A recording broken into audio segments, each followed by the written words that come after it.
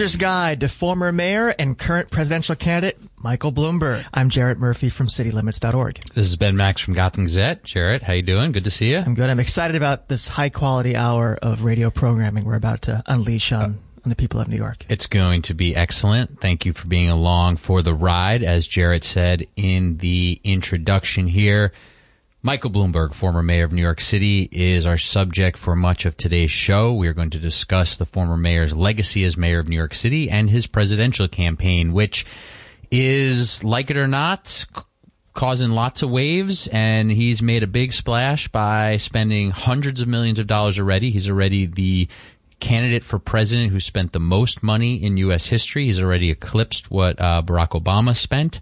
And he's going to be on the debate stage tonight. He's not on the ballot on Saturday in Nevada's caucuses or the following Saturday in South Carolina's primary. But then he will arrive on the ballot, and he has already made his way into this race in a significant way. Totally true, and I think I should note before we forget that because this race is starting to pick up and we do not know what's going to happen, obviously, as Ben mentioned, this coming Saturday, the Saturday after that, the Tuesday after that, Super Tuesday is really the next huge date. New York's presidential primary is, it feels like eons after that. April 28th is the date, but we know this race already obviously matters to people in New York, not just political junkies, but everyone who cares about the future of the country and maybe the world. And so we want to start talking sooner rather than later about what the candidates and their ideas mean for people here. And so next Wednesday, we're going to have a very special extended live audience version of Max and Murphy downstairs in the Commons Cafe here at 388 Atlantic Avenue, where we're going to have surrogates of as many of the campaigns as we can get. A few have already committed. Others are in negotiations as we speak. Come in and talk about what their candidate's message is specific to New Yorkers and the issues facing New Yorkers, some of which obviously get aired on the debate stage, the same things facing Americans and people everywhere, but trying to tailor that message for the specific things that are of concern here. So that'll be next Wednesday, February 26th, 388 Atlantic Avenue in Brooklyn, gathering at 4:30, and then a program from 5 to 6:30, including a live radio portion and a fully recorded program to be broadcast in complete recording later on. So put that in your calendar. Join us next Wednesday. It'll be fun. So for today's show, we are focused on Mayor Bloomberg's candidacy. We're going to be joined in just a few minutes by Bob Hart, a longtime city journalist who is now the political director at Spectrum News New York One. Bob helps oversee things like New York One's Inside City Hall and other political programming there. And he's been around a long time, has great perspective on Michael Bloomberg and much else. So Bob Hart will join us shortly. And then later in the show, we'll be joined by Eleanor Randolph, a former member of the New York Times editorial board, who recently published a biography of Michael Bloomberg, The Many Lives of Michael Bloomberg. And she will join us with her perspective on his life, career, and his candidacy now. So we've got two veteran journalists, great guests coming up. But before we get to those guests, Jarrett, you've written a lot about Michael Bloomberg. Tell listeners, I mean, what are you thinking as you see him cannonball into this race and make the splash he's made? I'm thinking it is remarkable that you mentioned how he has really become the man of the hour in the past couple of weeks. I mean, his candidacy has been rumored for a while and it's been real for some time, but virtually every article about the campaign in the past fortnight has been about Bloomberg, something he said, something he spent, an ad he posted, or a reaction to it. I think when he left office, I said he was the most consequential mayor of our era, which is kind of a dodge, doesn't say good or bad, but certainly with 12 years and 12 very important years under his belt, there was a lot to sift through in terms of assessing legacy. It's remarkable to me how much of that is being explored now, both by virtue of the mayor raising it, and having his surrogates and many endorsers raise it, and then some of the comments that are coming out about aspects of it that were not very pleasant. Some comments we knew about at the time, others we perhaps didn't pay enough attention to. It's all coming out very, very, very quickly. And so I think we're getting, part of the reason for doing this show today is to kind of talk about what are the lessons that New Yorkers extracted from 12 years with Michael Bloomberg, because the national campaign is already starting to sift through quite a few of them. Yeah, there's a certain mythology around Michael Bloomberg, in part due to the fact that he was such a different mayor because of his wealth and how he came to power, and the fact that he sort of party hopped a bit and then spent tens and tens of millions of dollars and then over $100 million on 3 different races. He extended term limits. But, the way that he managed and led and the background that he had, even though our mayors in New York City have come from a lot of different backgrounds, he was a different one in many ways. And so, the city was immediately recovering from the September 11th attacks when he came into office, and then he also dealt with the financial crash and Superstorm Sandy and some of these big crises, while also sort of trying to establish a certain image about himself. And then post mayoral term of those big full 12 years of lots of controversy, progress, problems, all sorts of things, he then became this just mega philanthropist with these major causes that he focused on, from gun control to climate, especially public health, of course, carried on from when he was mayor, that he was this uber billionaire, really putting a lot of money where his mouth is, right? And sort of developed this mythology around him that now all of a sudden he's just a candidate for office again and needs to be dealt with. And I think one thing for people to recognize, and you can dig into, as certainly Eleanor, our second guest, has in her book, and others have as well, into exactly what his trajectory was as a businessman and how he made his money. But part of the thing to understand about Michael Bloomberg is that he ran a media company, and he always understood very, very, I think, instinctively and with a lot of savvy how the media worked. And I think that's a big part of the mythology around Bloomberg, his time in office. The way that it has been difficult to distill some of the information about his record here is because he came to power as local media was really going through years and years of crises, shrinking of newsrooms, the collapsing of some local coverage. And Bloomberg came in at a time when social media was still in its infancy and then became mature during his time in office. Really very skilled at using that and understanding how to fill that void, obviously having the money to do so.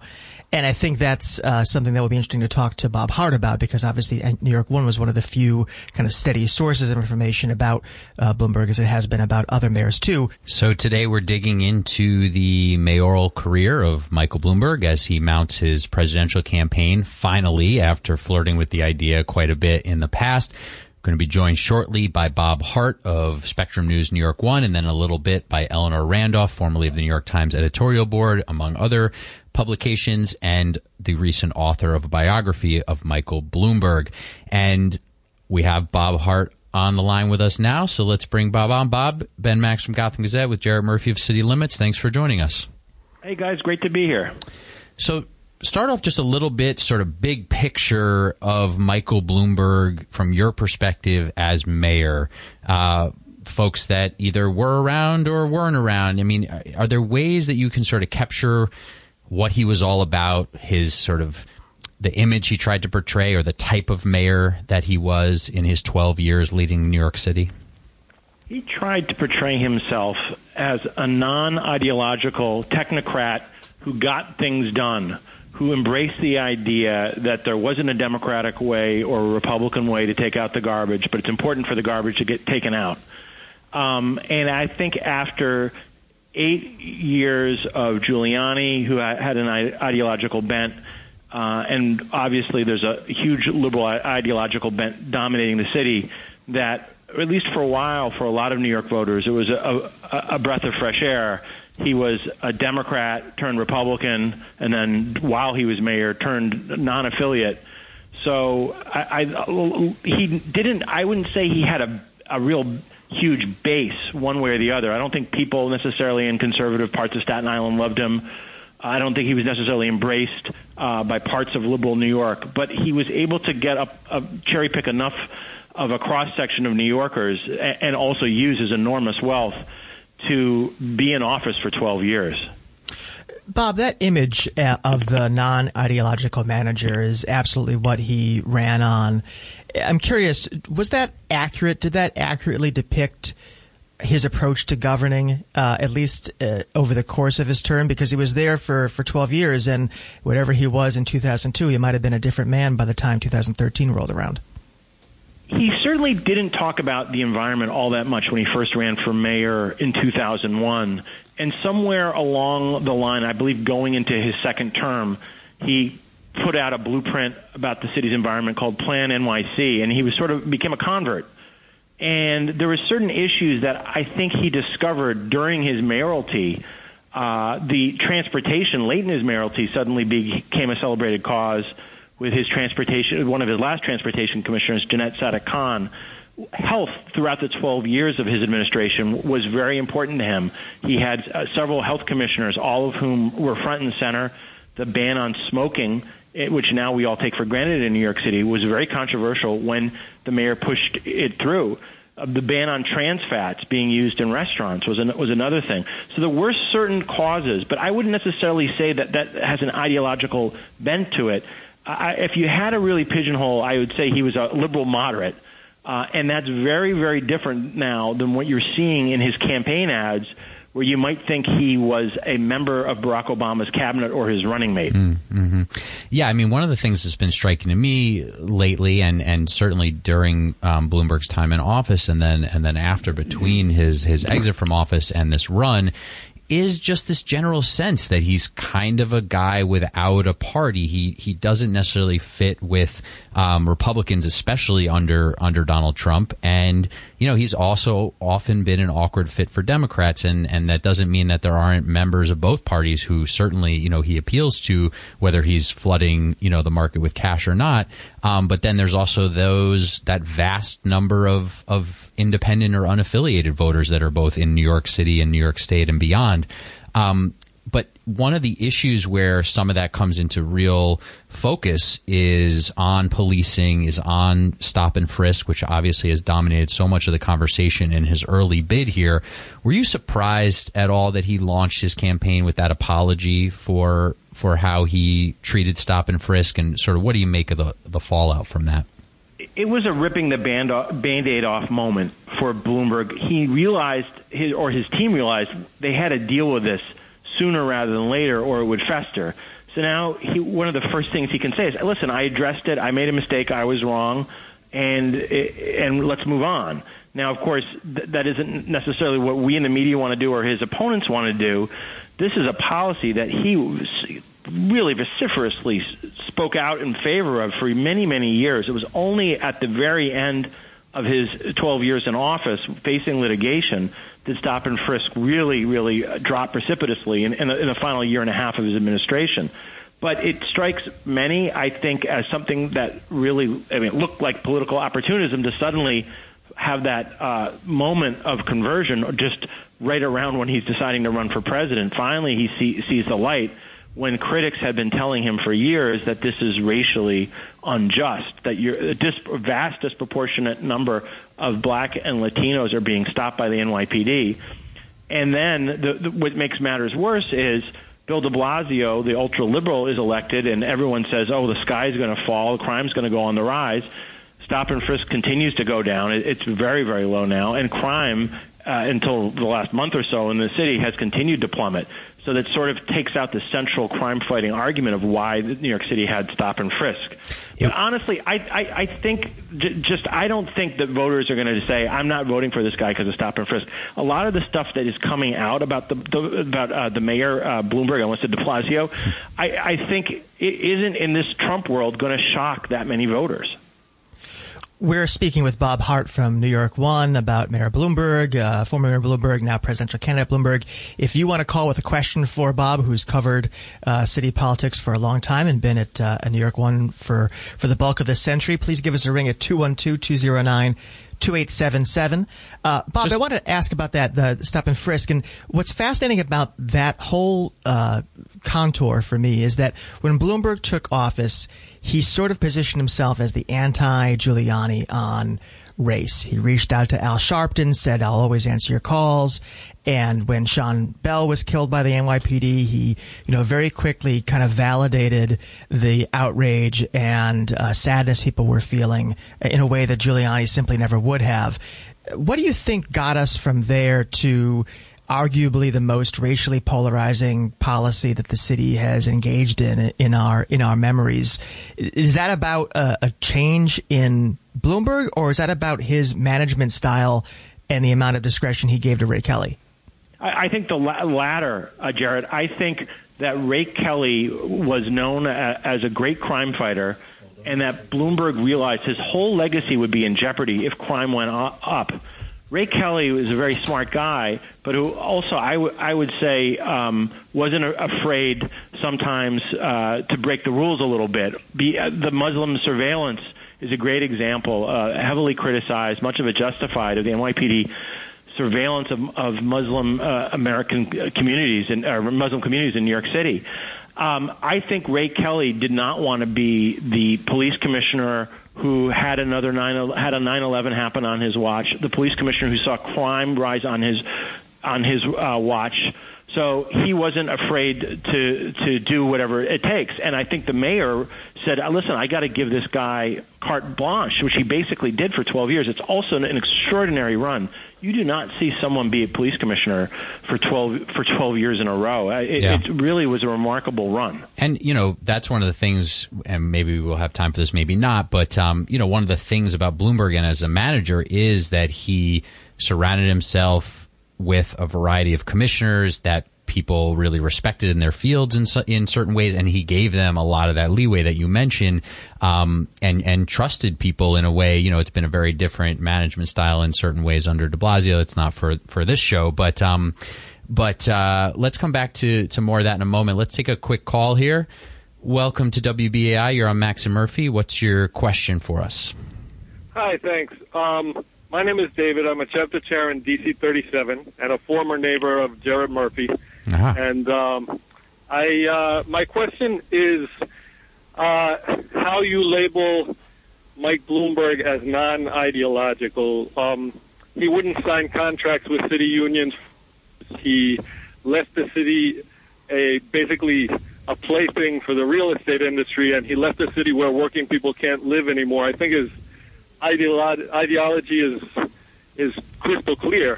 So given his record and given the actual facts of what he did, what is there?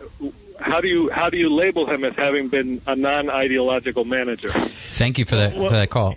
Yeah, I mean, I say to David, regarding organized labor and mayors, you can go from Lindsay to Giuliani to Dinkins to Koch. All of them had fraught relations at one time or another during their mayoralty with organized labor. So and they're all ideologically different.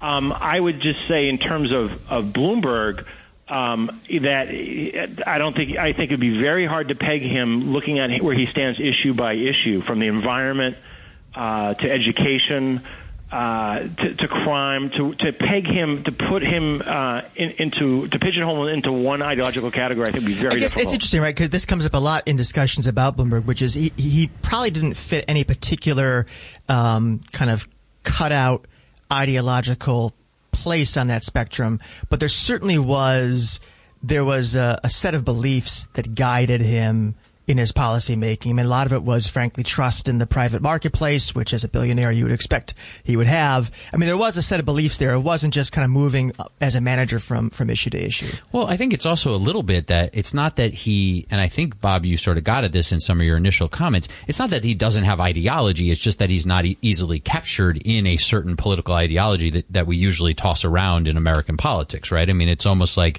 we don't have enough real viable political parties in this country for Bloomberg to have a great home, as I was sort of getting at earlier. But yeah, he certainly had a set of beliefs. Go ahead, Bob.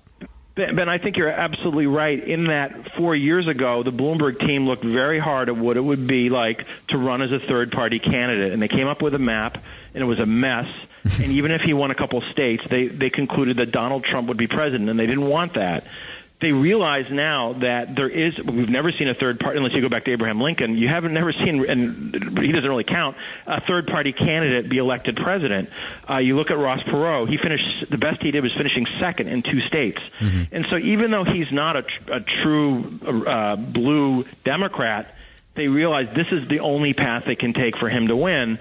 And right now, it looks like the smartest path they could have taken, rather than create the independent Bloomberg party. And we do really appreciate that call, David. And I'll also say, the few things that you ticked off there are very much on our prep list here for topics that are so central to the Bloomberg legacy: labor, sort of housing development, gentrification. And, tied in with labor certainly was, of course, the teachers union, which is an essential, labor force in any city. And one thing that struck me, and I wonder if this is going to happen either at tonight's debate or as we move forward, is that so much of the oxygen around the Bloomberg candidacy, some of it's discussing, of course, the money he's spending, but then has been focused on the stop and frisk and the policing record, that the education record, which is arguably his signature issue, has barely been touched so far, and that's pretty essential. Before you comment on that, Bob, let's go to one more caller. Hi, you're on Max and Murphy. What's your question? Hi, good evening, gentlemen. Two points on your most recently mentioned topic. I was a science teacher in the Board of Ed during Bloomberg's reign, I guess you could call it. And, I don't know that anyone could say anything about his being particularly progressive with regard to his educational policies. If anyone remembers, he had to get a special dispensation to have his education commissioner approved. The man had no education background at all, as I recall. And that was Joel Klein. That's not even getting into Kathy Black. But right, exactly. Separate issue. But here's a question I really want to ask. Why is it that no one is talking about the most egregious, stop and frisk was bad, but the most egregious use of power that this man, who has God knows how much money, was able to do with regard to buying the city council and another term in office? I don't see anybody saying that alone should be a question as to what is this guy going to do when he's Commander-in-Chief and head of the United States. That's an excellent. Thank you for the caller. And that, Bob, that raises an excellent point, which is that was obviously a huge issue here at the time we were considering, or the city council was considering extending term limits. Certainly in the 2009 election, it certainly has affected Bloomberg's legacy. I guess the question I've had is that going to translate to the national stage? People can be like, what the heck are term limits? Yeah. I think the money is a very powerful argument, more so than going through his 12 years. Yes, you can go through his 12 years. There's some high points, there's some low points. But I think saying, hey, listen, you're just basically a Democratic version or another version of Trump trying to use your money to buy this election. And like the caller pointed out, and to basically break your campaign pledge and say you only want to, you believe in term limits, and then suddenly, when the rubber meets the road, you basically, he's right, basically bully the city council into overturning term limits, I think is a very powerful idea that, hey, you're an oligarch, hey, you're a guy who has a lot of money, and you are just a different version of Trump, and this is not what America's about. I think that is the best talking point for the other Democrats, rather than talking about stop and frisk, or you said this about redlining, or you said this about trans Americans. This happened to Joe Biden with Kamala Harris, and guess what? Joe Biden's still there, and Harris is out when she tried to go after him about busing in their first debate. So I think it's much, much smarter to talk about the money. In terms of, the caller brought up the third term. We were going to try to get to that too. There's so many defining sort of moments, controversies, et cetera, around Bloomberg. We just have a few more minutes with you, Bob. Talk about, are there accomplishments, that you think are signature things that, again, folks are going to be learning about more, as he proceeds in this campaign? Are there things that he thought were accomplishments at the time that maybe he's not going to tout so much? That's where I come back to maybe education. He sort of thought that closing down a lot of schools, opening a lot of charter schools, small schools, et cetera, made a lot of progress, and in some ways the metrics show that did, but that of course stirred up a lot of controversy, and it's certainly another way where today's Democratic Party might not be the biggest fit. But anyway, on some of the accomplishment front, what would you point to? Yeah, I agree with you. The re-centralization of the school system was a great accomplishment of his. I don't know if that really translates to voters, Democratic voters across the country. I think he can point to crime continuing to really plummeting under his watch. That, I think, plays, saying he made the streets safer. The problem is when he says that now, his opponents will very justifiably raise stop and frisk.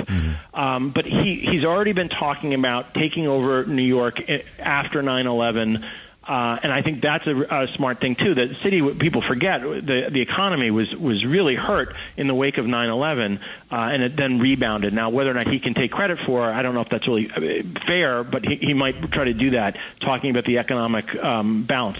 That's something also that it would be smart if he talks about, is that he has built a business unlike, and he can also say, unlike, Trump's business, or who knows, how much it's real, how much it's fake. I have a real business. I built an empire. And I'll be a solid hand on the wheel of the ship of state. But that's also sort of what we're going to be hearing from Joe Biden. So I think there'll be a lot of back and forth between Biden and Bloomberg tonight. And you're listening to the Bloomberg aides yesterday. They're basically trying to call this a two-person race, talking about Sanders. It's just between them and Sanders. They want to whitewash Biden out of this race right now. And so it's a very, very important night, this debate and then the next debate with Joe Biden, to make him the palatable alternative for moderate Democrats rather than Michael Bloomberg. Bob, in the couple of minutes we have left, I want to turn the spotlight kind of back on us, by which I mean the New York Press Corps, and lumping you and me, and to a lesser extent Ben, because he's still young and handsome. But looking at some of the comments of the mayor that have come to light in the past few days, that have been highlighted, the comments from when he was in corporate life that deemed misogynistic and sexist. Obviously, the remarks in 2008 about redlining. Certainly, some of that was in the ether as he was running and as he was mayor. But it seemed to me, in retrospect, like maybe we didn't pay as much attention to that as we should, and maybe that has something to do with the moment. Maybe we dropped the ball. What do you think? When you look at the comments that are making the news now, they were all something that we could have paid more attention to in the time. Did we let New Yorkers down, do you think? No, I don't think we did. In 2001, the Bloomberg joke book, which had all these offensive remarks that he made and that was distributed privately, was definitely an issue on the campaign trail. And then also became a subject of attack ads by Mark Green, his Democratic rival. I think we covered him pretty aggressively over 12 years. The problem is, and this is also sort of what New York reporters assumed with Trump, is that we assume, well, if we know it, everyone else knows it. And so that's why some of these things are resurfacing, is because this is the first time the National Press Corps is finding out about it. But if you go back on Nexus or on Google stuff around, you'll see there's plenty of material out there already. We've known how, for many years, how strongly Bloomberg defended stop and frisk. This isn't a new revelation. But I think some of this is, there's a Trump inoculation, that the Trump said some really nasty things that we all know about, and every time that happened we thought, oh, this is it. So I don't think a lot of these things sort of pale in comparison, as far as I'm concerned, to what Trump has said. And so I don't know how much it's going to damage him. I think voters are going to be pretty, like I said about Joe Biden, are going to be pretty forgiving about some of the mistakes of his past. And again, on balance, I think his mayoralty was a success. Yes, the city, there's the divide continued, the divide that Mayor de Blasio talks about, and it's got worse during his 12 years, but that was also true for the rest of the country as well. Meanwhile, the city overall became a safer place and a more successful place. Some people were left in its wake, but a lot more people, I would say, if you asked, hey, were you better off 12 years ago than you now, most people would say, yeah, I'm better off than I was 12 years ago. Well, Bob, lucky for you, we're out of time, so I can't ask you if you think he's going to win or not. But thank you so much for being with us. Bob Hart, the political director at Spectrum News. Have a good night. We'll talk to you soon. Thanks. So enjoy the debate tonight, guys. Thanks, Bob. You're listening to Max and Murphy on WBAI 99.5 FM. Jarrett Murphy and Ben Max coming at you with a show focused on Mayor Bloomberg, his legacy, kind of a user's guide to Mayor Bloomberg as he makes waves as the one of the now apparently leading candidates for the Democratic nomination for president, and making his debate stage appearance tonight in a matter of hours. And we were just joined by Bob Hart of New York One. We're going to be joined shortly by Eleanor Randolph, who recently wrote a biography of Michael Bloomberg and was a longtime member of the New York Times editorial board. It's just so interesting. We just had Bob Hart on the line for 20 minutes. We took a couple of great calls. Those are excellent calls and points. But, there's just so much to dig into here. It's like, it feels like we barely scratched the surface of, the third term extension, his education record. And we didn't even really talk about sort of this idea of development, gentrification, sort of trying to turn New York City into a luxury brand. The positives that came with that, the negatives that came with that, the idea that, in some ways he was more conservative than others, but he also grew the city budget significantly and, raised taxes when he had to or felt he had to. And really just tricky to put him in any type of box, but we don't need to do that. So we'll continue to explore him, and we'll do that with our next guest. Eleanor Randolph joins us now. She's a former member of the New York Times editorial board and the author of the recently released The Many Lives of Michael Bloomberg. Eleanor, Ben Max from Gotham Gazette here with Jarrett Murphy. Thanks for joining us. Hi, both of you. Thanks so much for being on. Talk to us about the title of your book. Let's start there because I feel like this is a perfect pivot to pull back from. We know you didn't write the title though, or we think. I did. Oh, you did. Okay. Congratulations. That's rare. Yeah. So, the many lives of Michael Bloomberg. What are the lives we should be thinking about and knowing about as we look at his presidential candidacy? Well, we're New Yorkers, so we looked at the 12 years he was mayor, and there's plenty there. There's good and bad, as you know, but very, very interesting in the way he operated. But the first life was on Wall Street, and that to me was fascinating because he was fired by his Wall Street firm, and then they gave him $10 million, so he wasn't out on the street or anything, but he took that money, and he was one of the really first people to realize how much computers could mean on Wall Street and how analytics and would help people trying to figure out whether it's a bond was a good buy or, things like that. And so that machine he created became so vital to Wall Street that at one point in 2015 when somebody unplugged the thing globally or something happened like that. No, I'm not sure exactly what happened. But all the Bloomberg machines went dark, and so for quite a few hours, Bank of London had to delay a bond offering, and people. There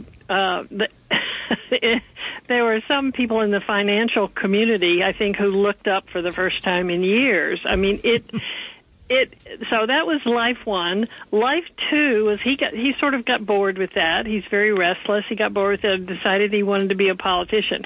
Now, how you go from Wall Street to politics, that's one of the things he's dealing with now is all the blowback about the things he said, which may have sounded good on Wall Street, but they don't sound good today in today's Me Too world. And so anyway, but he got elected mayor, and as all of you know, in part he got elected because of 9/11, because a lot of people just decided they wanted somebody to run the city. They wanted a manager. They wanted somebody who could bring the city back.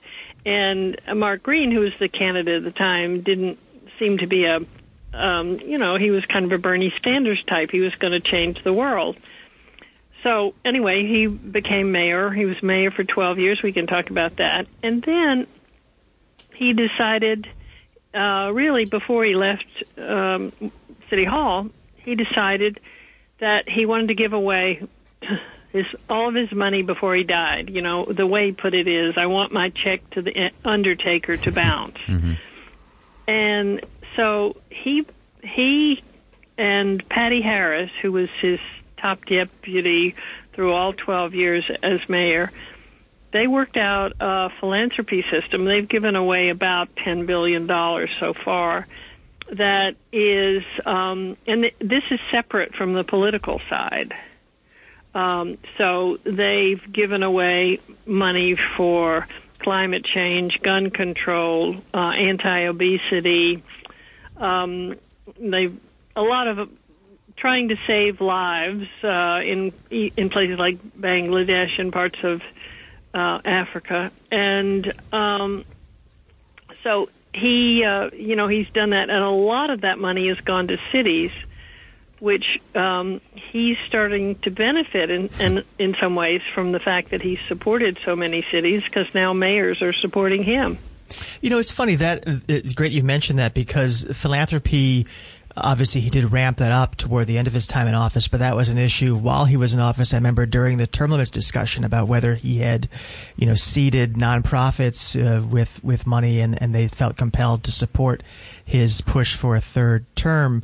In his discussion of the money when it comes to campaign finance, Mayor Bloomberg and his aides and allies always described it only as a positive, that he was free of any interference from third parties. He wasn't going to be going hat in hand to unions or developers or anybody else, that it was only a net gain to the city. And obviously others have pointed out some of the other complexities that introduces of having does Bloomberg get that? Does he understand that the money might raise some legitimate questions, or does he really believe as though it isolates him and insulates him ethically 100%?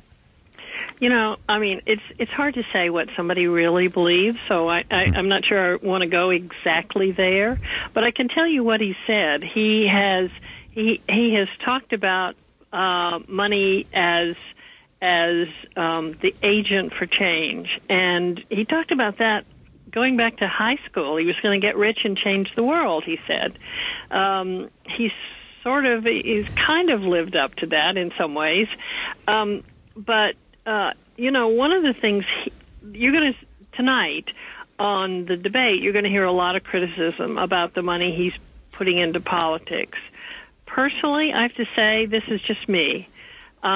I'm glad he's putting money in politics, because most of the money in politics right now is coming from the Republican side, and the Democrats usually don't have very deep pockets, and they really can't do very much.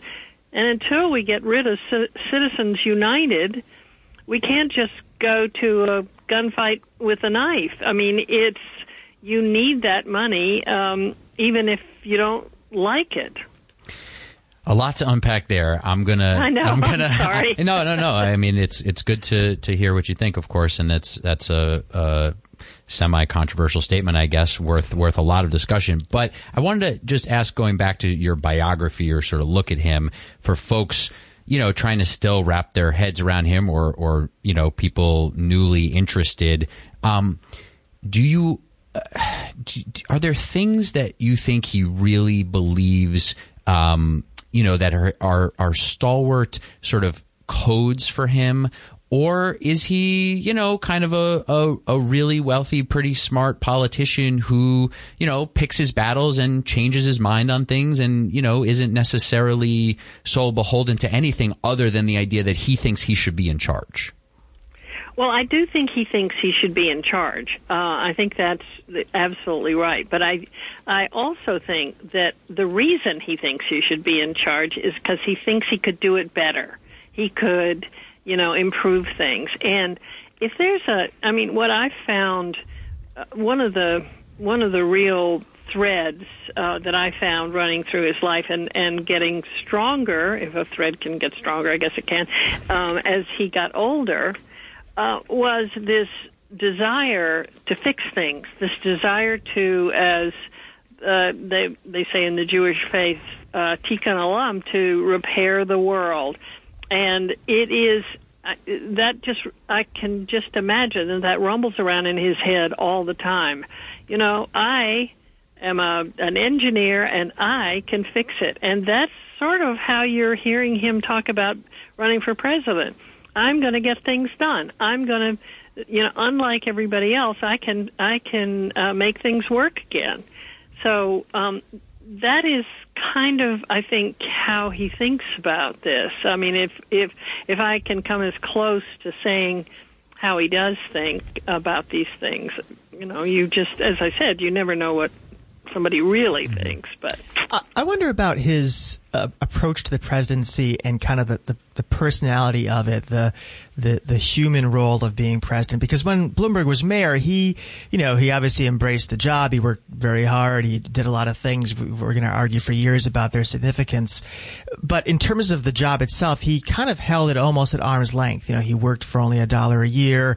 He never officially lived in Gracie Mansion. He left virtually every weekend without telling the press very much about what he was doing to an island somewhere.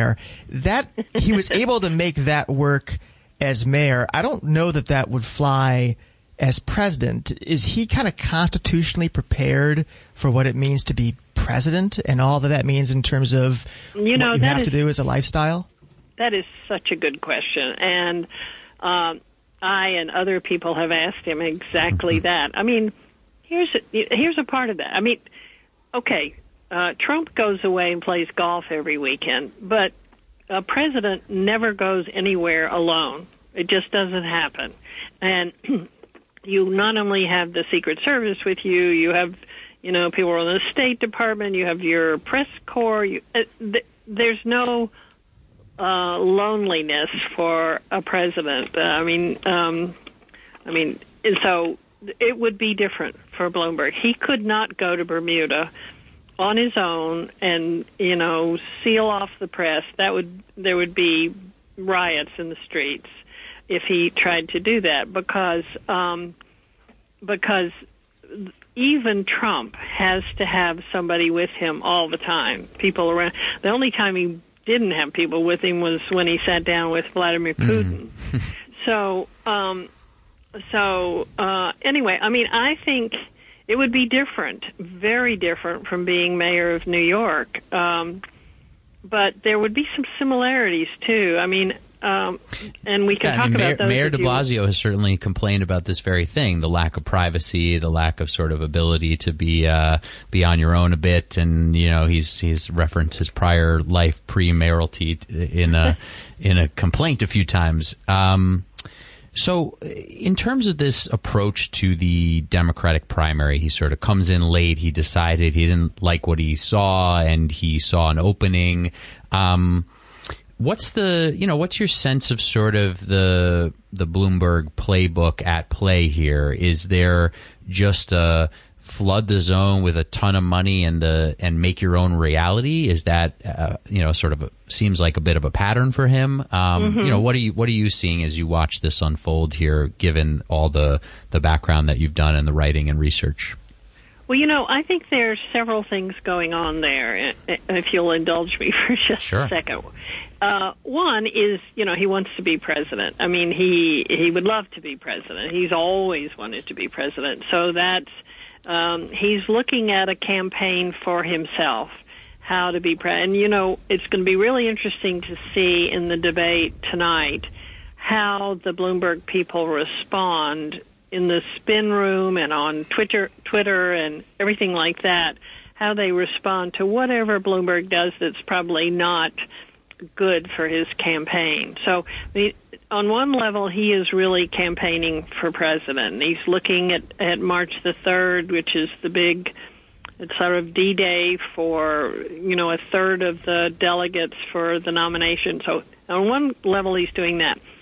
On another level, he and some of the people, he runs this tech company, and so he's gotten, they've established this company called Hawkfish that is supposed to be designed to use the internet, use Twitter, use Instagram, use Facebook in sophisticated ways, much like the Trump campaign. I mean, the Democrats are way behind in this area, and so one of the things that Bloomberg's doing is this work will shore up the Democrats in this very crucial area.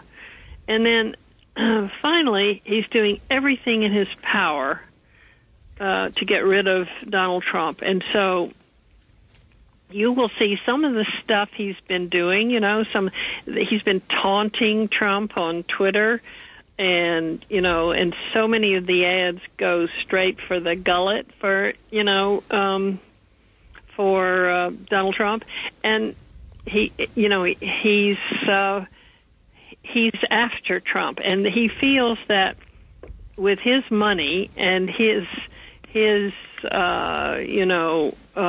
understanding of the internet, he can do more damage to Trump than any of these other Democrats, even if he's not the nominee. And so that's what I'm saying. There are, one of the things I learned writing about Bloomberg and the city is that nobody ever does anything for one reason. And in this case, there are 3 or maybe 4 reasons why he is doing things the way he's doing. And one is he wants to be president, but there's a lot of other stuff going on as well. I think one thing people will see tonight is that Bloomberg is a much better debater than people give him credit for. I don't think he may not have won all his debates, but he certainly hasn't lost many. There'll be a lot of people on the stage, too. That's a whole different ballgame. Eleanor, I'm curious. So we've been talking here about everything we learned when Bloomberg was mayor for 12 years. We covered him closely. You've written a whole book about the guy, but he's running for president, and that is different. And so I'm curious, what do you think of the things we don't know? Like, what are the questions out there about Bloomberg that hopefully will get answered in the campaign, whether it's about particular policy areas, about approach to the use of presidential power? What do you want to know more about before this is all said and done? You know, there are a couple of questions that I would love to see somebody ask him, and, you know, maybe I'll see. One is, what has Trump done right? I mean, they've gone after Trump, trade, you know, immigration, everything. So is there anything that Trump has done that he would expand on? And so to just sort of question what Trump has done that would be something he would carry on. I mean, Trump has established an incredible power center there in the White House, and I don't know about you, but I've never known a politician to give power away. So it'd be interesting to see how he reacted to that. He's also there, you know, the Democrats have not churned up all the difficulties for Bloomberg. He's going to have to deal with the question of unions. He's you know, the homeless in New York City. There are questions that he's going to have to talk, you know, answer if he gets any farther along in this campaign. But as I said, Go ahead. You know, that's only one part of his campaign. Mm-hmm. And as he always says, my plan B is better than most people's plan A. Interesting. Last question for you, Eleanor. You know, Bloomberg sort of came into this, and I think you said this, you know, that's promising basically to help whoever the Democratic nominee winds up being. He hopes it's him. He's certainly trying to do everything in his power and his wallet to make it so.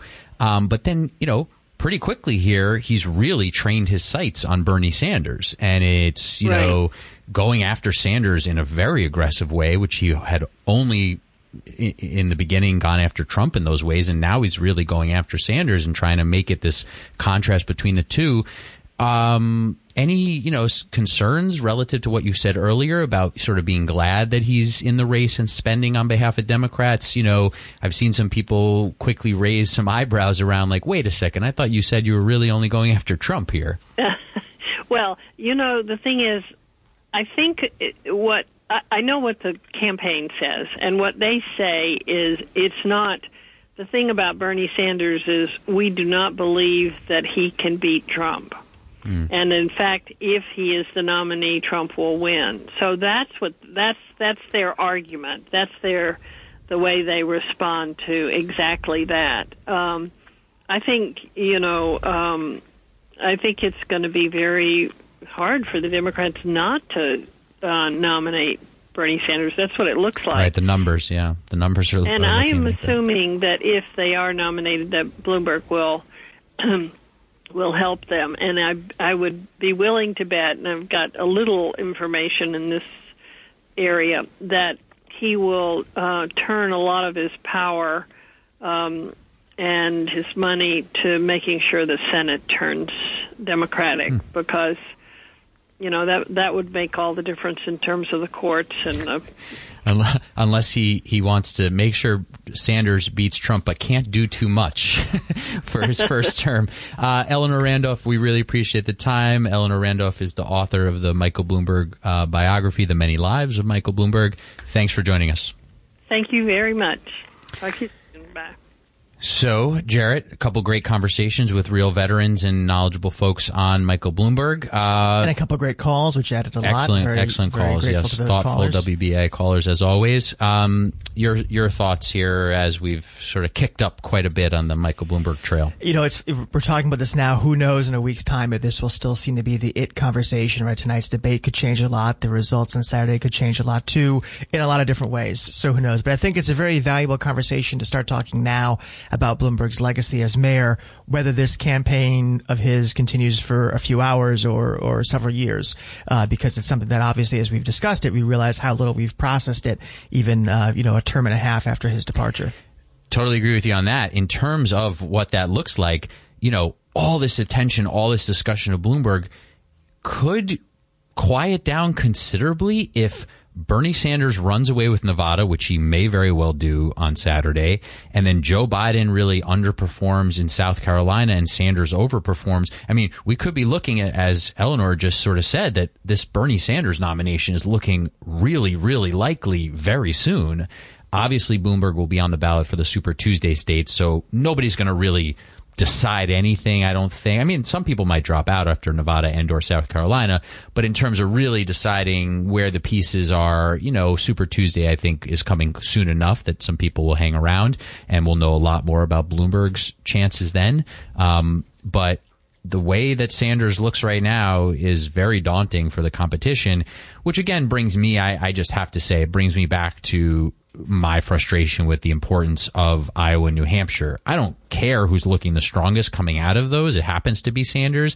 It's just really unfortunate, I think, how much is determined by the results in those two very small, not very representative of the larger electorate states. Yes, it is a messed up system. I think we can put a line under that. But in terms of what people, the choices people have, at least as of now, again, we'll be talking about the relevance of those candidates and their positions to New York City next week in that special live audience edition of Max and Murphy, 4:30 p.m., 388 Atlantic Avenue, Commons Cafe, surrogates from all the candidates talking about those positions, those candidates, what they would mean to New York City's voters and residents if those people became president. That'll be next week. We're on every Wednesday here talking about politics, city, local, and national. Please join us every week at 5. Stay tuned to WBAI. And thanks for joining Ben, Max, and I. Until next week, have a great week in the greatest city in the world.